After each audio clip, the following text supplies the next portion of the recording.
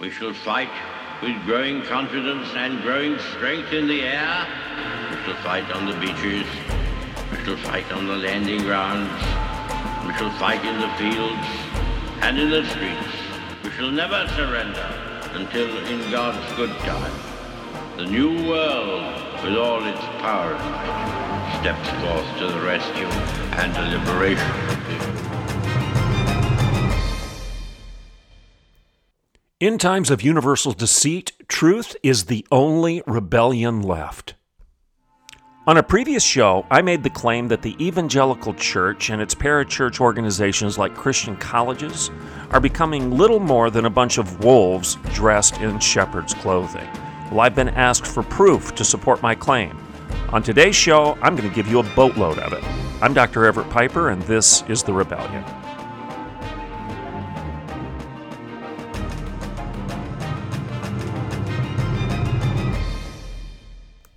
Good morning and welcome to The Rebellion.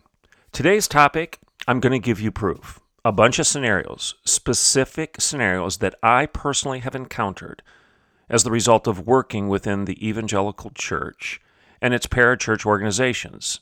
I've been involved in Christian education, Christian colleges and universities virtually my entire career. I've actually been a leader within some of these organizations, president of Oklahoma Wesleyan University, a Christian college, Christian liberal arts university that's owned and operated by the Wesleyan Church. I've been a vice president of other institutions, such as Spring Arbor University, my alma mater, which is a Christian evangelical university owned and operated, or at least affiliated with, the Free Methodist Church, another holiness denomination.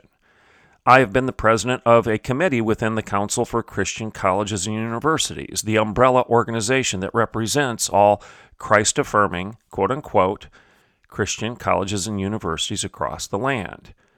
So I've had personal experiences here, and I know that some of you are scratching your head and saying, why is he being so hard on the Evangelical Church, its leaders, its pastors, and the professors at evangelical Christian colleges? Does he have any proof to support his claims?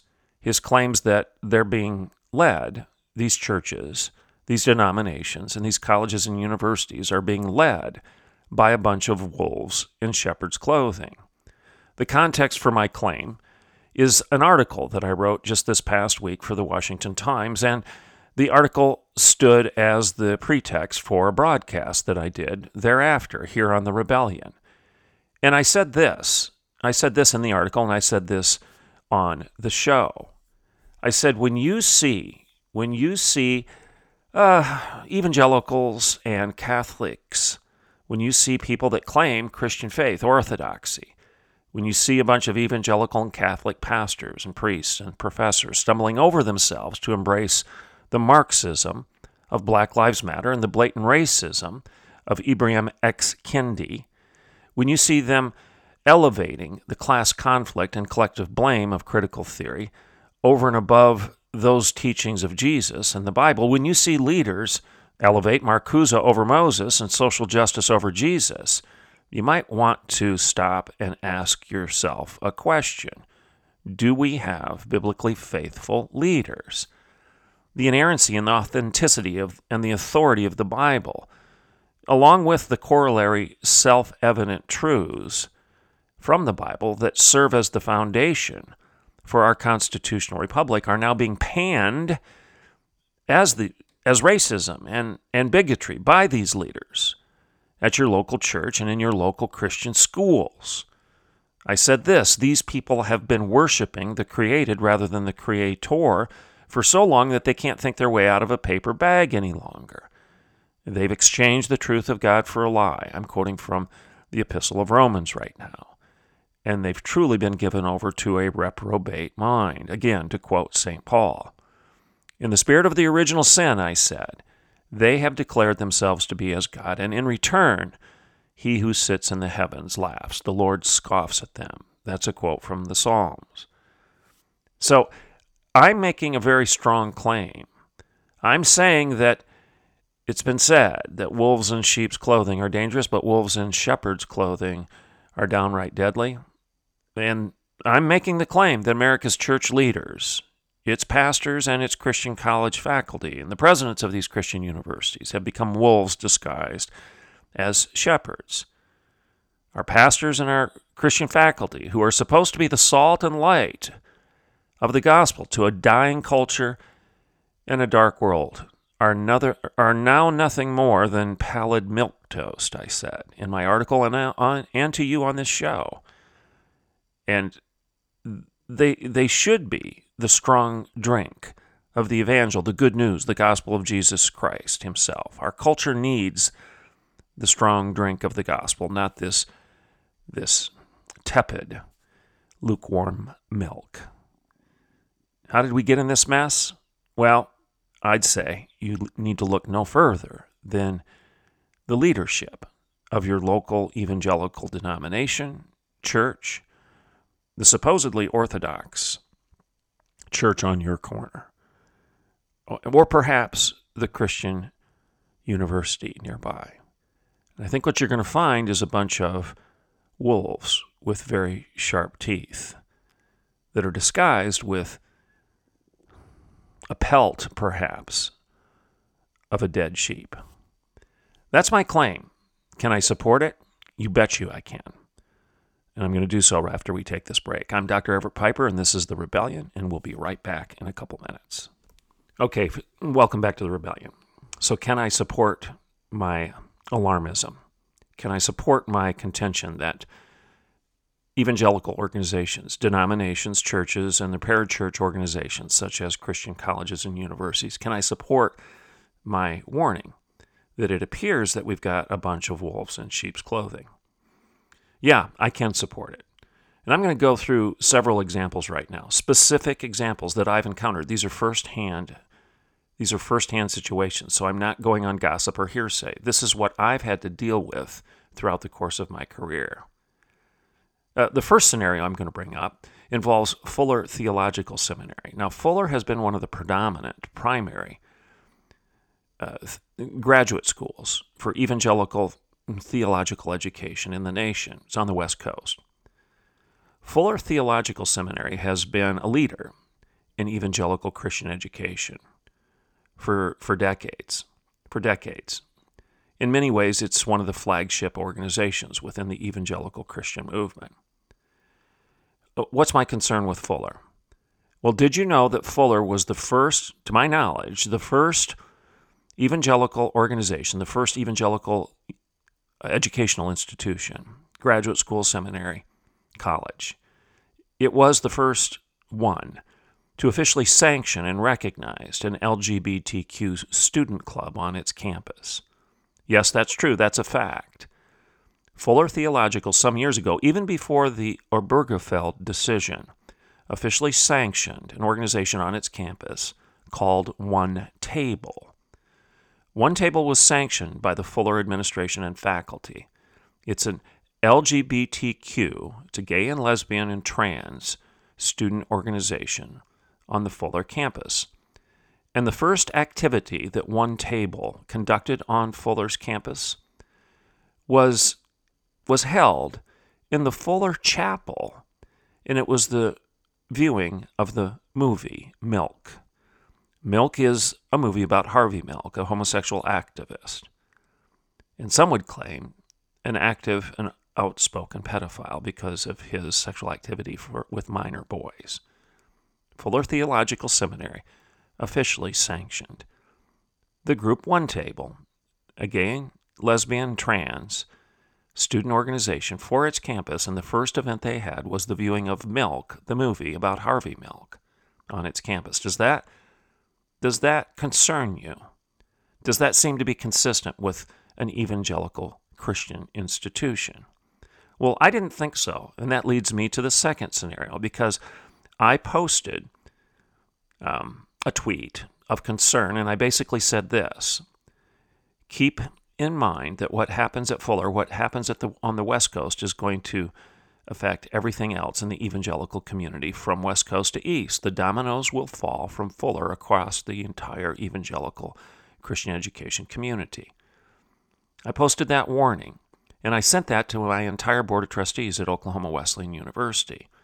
The result was an immediate reprimand by a man by the name of Russ Gonzalez, who was in charge of education for the Wesleyan Church as a denomination, in charge in the sense that he holds a position as director of education for the entire Wesleyan denomination, and therefore has a seat on every board within the Wesleyan educational community, which means he sits on the board of Houghton College, Indiana Wesleyan University, Southern Wesleyan University, Oklahoma Wesleyan University, the institution I was the president of, and Kingswood College in Sussex, Ontario. Those are the Wesleyan colleges and universities that are officially owned, operated, and sanctioned by the Wesleyan Church. Okay? So what was Russ Gonzalez's response to my concerns? It was immediate reprimand, a public reprimand, where he challenged me in my criticism of Fuller Theological Seminary and supported Fuller and its establishment and sanctioning of LGBTQ student clubs on its campus, and thereby implicitly saying that he would not have a problem with any of the Wesleyan institutions doing the same, or any other Christian institution. And he put this in writing in front of the entire Board of Trustees. And here's the thing. The response from the Board of Trustees was stunningly mute. Oh, I had a couple that spoke up and said that they felt that Russ was wrong. But very few chose to publicly dispute him and tell him that this was an unbiblical position to take. And the person that was really quiet was the general superintendent, Dr. Joanne Lyons. She said almost nothing. And her successor, Dr. Wayne Schmidt, who's the current superintendent, general superintendent of the Wesleyan Church, has likewise been quiet on all of this. And let me give you two additional examples from within the ranks of the Wesleyan denomination, the Wesleyan Church. You have Dr. Shirley Mullen of Houghton College and Dr. David Wright of Indiana Wesleyan University, both of which have taken to the airwaves recently and posted rather emotional videos in support of the LGBTQIA student communities on their campus, the gay and lesbian and trans student communities on their campus, where they're affirming that identity, that subjective identity claim, but that your inclinations, sexual and otherwise, are the sum total of your human identity. And we at these Christian universities are going to affirm you and celebrate that. Dr. Mullen did it even in spades by inviting an alumnus, who identifies as a gay Christian to actually speak at their campus. And Dr. Mullen celebrated this. Dr. David Wright, he didn't invite a gay Christian, quote unquote, which I would argue is an oxymoron. A Christian does not define themselves by virtue of their favorite sins. No, a Christian believes that you must be born again, that you're not born that way. A Christian believes that if you are in Christ, you are a new creation. Behold, the old is past and the new has come. This is what we're taught by St. Paul in his writing to the first century church in Corinth. Jesus himself said, you must be born again. There's no indication that Jesus ever looked at a sinner and said, well, you were born that way, celebrate it, that's your identity.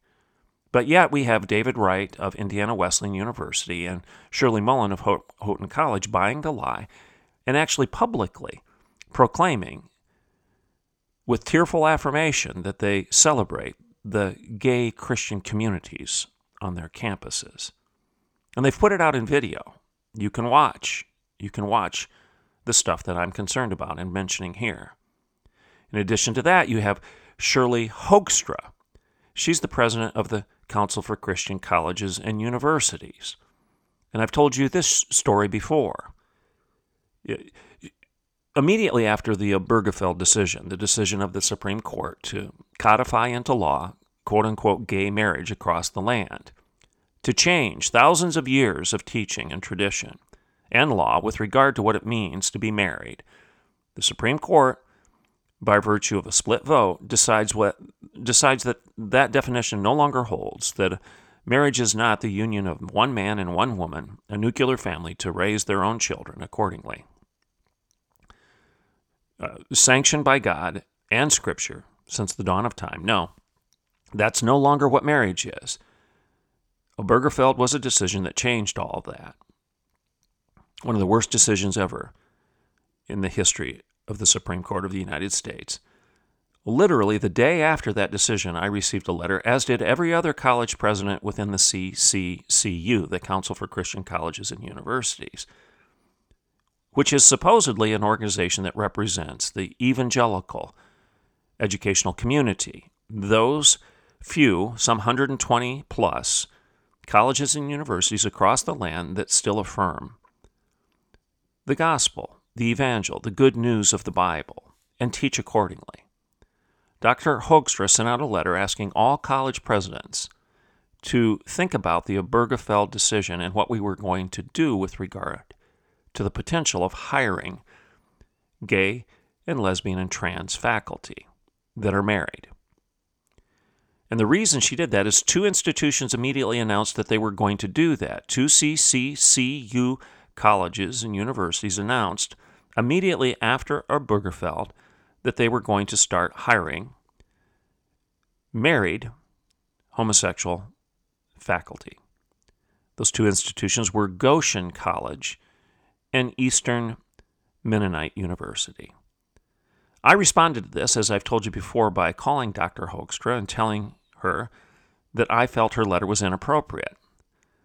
Rhetorical question was, I thought the Bible was pretty clear on the definition of marriage. And what is it that you're asking us to discuss? I thought we were supposed to be teaching that confession of sin was important, not the celebration of it or the affirmation of sin. I thought we were supposed to be talking about our identity being in our Lord, not our libido. Dr. Hoekstra, I don't understand why you're asking us to have a discussion within the CCCU on this matter.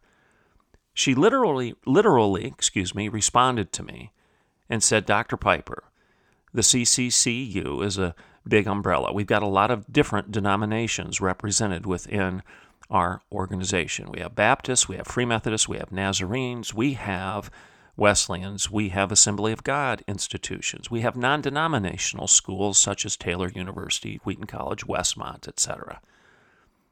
And as we have disagreements on other issues such as methods of baptism and whether or not you speak in tongues, we need to discuss this particular issue in like context. And my response to Dr. Hoekstra was, Dr. Hoekstra, you just conflated a disagreement over whether or not you're dunked or sprinkled in baptism with a volitional sexual sin of sodomy. I said, I will never concede this argument. So you have Shirley Mullen celebrating the gay and lesbian students on her campus and inviting a quote-unquote gay Christian to speak at Houghton College. You have David Wright going on video and issuing this long, heartfelt, tearful, remorseful lament about how the gay and lesbian community at Indiana Wesleyan needs to be treated better. You have Fuller Theological Seminary being the first institution to officially sanction gay and lesbian student organizations on its campus, the first evangelical institution to do so. You have Russ Gonzalez, who was on my board of trustees at Oklahoma Wesleyan, challenging me because I disagreed with Fuller and doing so publicly in front of the entire board via email. And not backing down, doubling down when I said, are you crazy? What in the world are you talking about? These are specific examples. You ask why I think we are currently in a situation where we have a bunch of wolves in shepherd's clothing leading the evangelical church. Well, I'm giving you examples of it right now, and I'm not done. Here's another situation. You have Pastor Andrew McGee of the Church of the Nazarene denomination, an ordained pastor up in the Kansas City area. He has started a group, and it's called Love Wins LGBT. Love Wins LGBT. Maybe there's a Q on the end of it. I can't remember. Their acronyms change over time. But Pastor McGee openly describes himself as a bisexual Christian. He is a pastor for the Nazarene Church, and he argues for gay Christianity. Oh, he'll say that he doesn't believe in practicing his bisexual inclinations, but he celebrates his identity as a bisexual. He flaunts it. He says it over and over again. He actually even has it cited on his bio. And he also openly and repeatedly challenges people to support him as he calls upon the Nazarene denomination to become more affirming and open and welcoming to LGBTQIA Christians. Now, does this sound like the preaching of the gospel? Does this sound like preaching repentance and confession? Does this sound like somebody who believes that you're transformed, you're not transgendered if you're in Christ? Does this sound like somebody calling upon the sinner to be born again and never accept the fact that you're born that way? That's within the Nazarene Church. Andrew McGee, pastor in Kansas City, is celebrating his bisexuality. That's his identity. And he's speaking openly about the church becoming more affirming, welcoming, and loving, quote unquote, to those gay Christians among us. Your head should be spinning right now. This is not the gospel. This is not the preaching of repentance, confession. If we confess our sins, God is faithful and just to forgive us of our sins and to cleanse us of all unrighteousness. Does that verse sound like it's something that would come out of the mouths of these people who are celebrating a community, quote unquote, of people identifying themselves by their sins, by their libido, rather than identifying with the cleansing blood of their Lord and Savior? Now, there's more. When Andrew McGee came out and started pushing his LGBTQIA Love Wins organization, I criticized it. I said, this is wrong.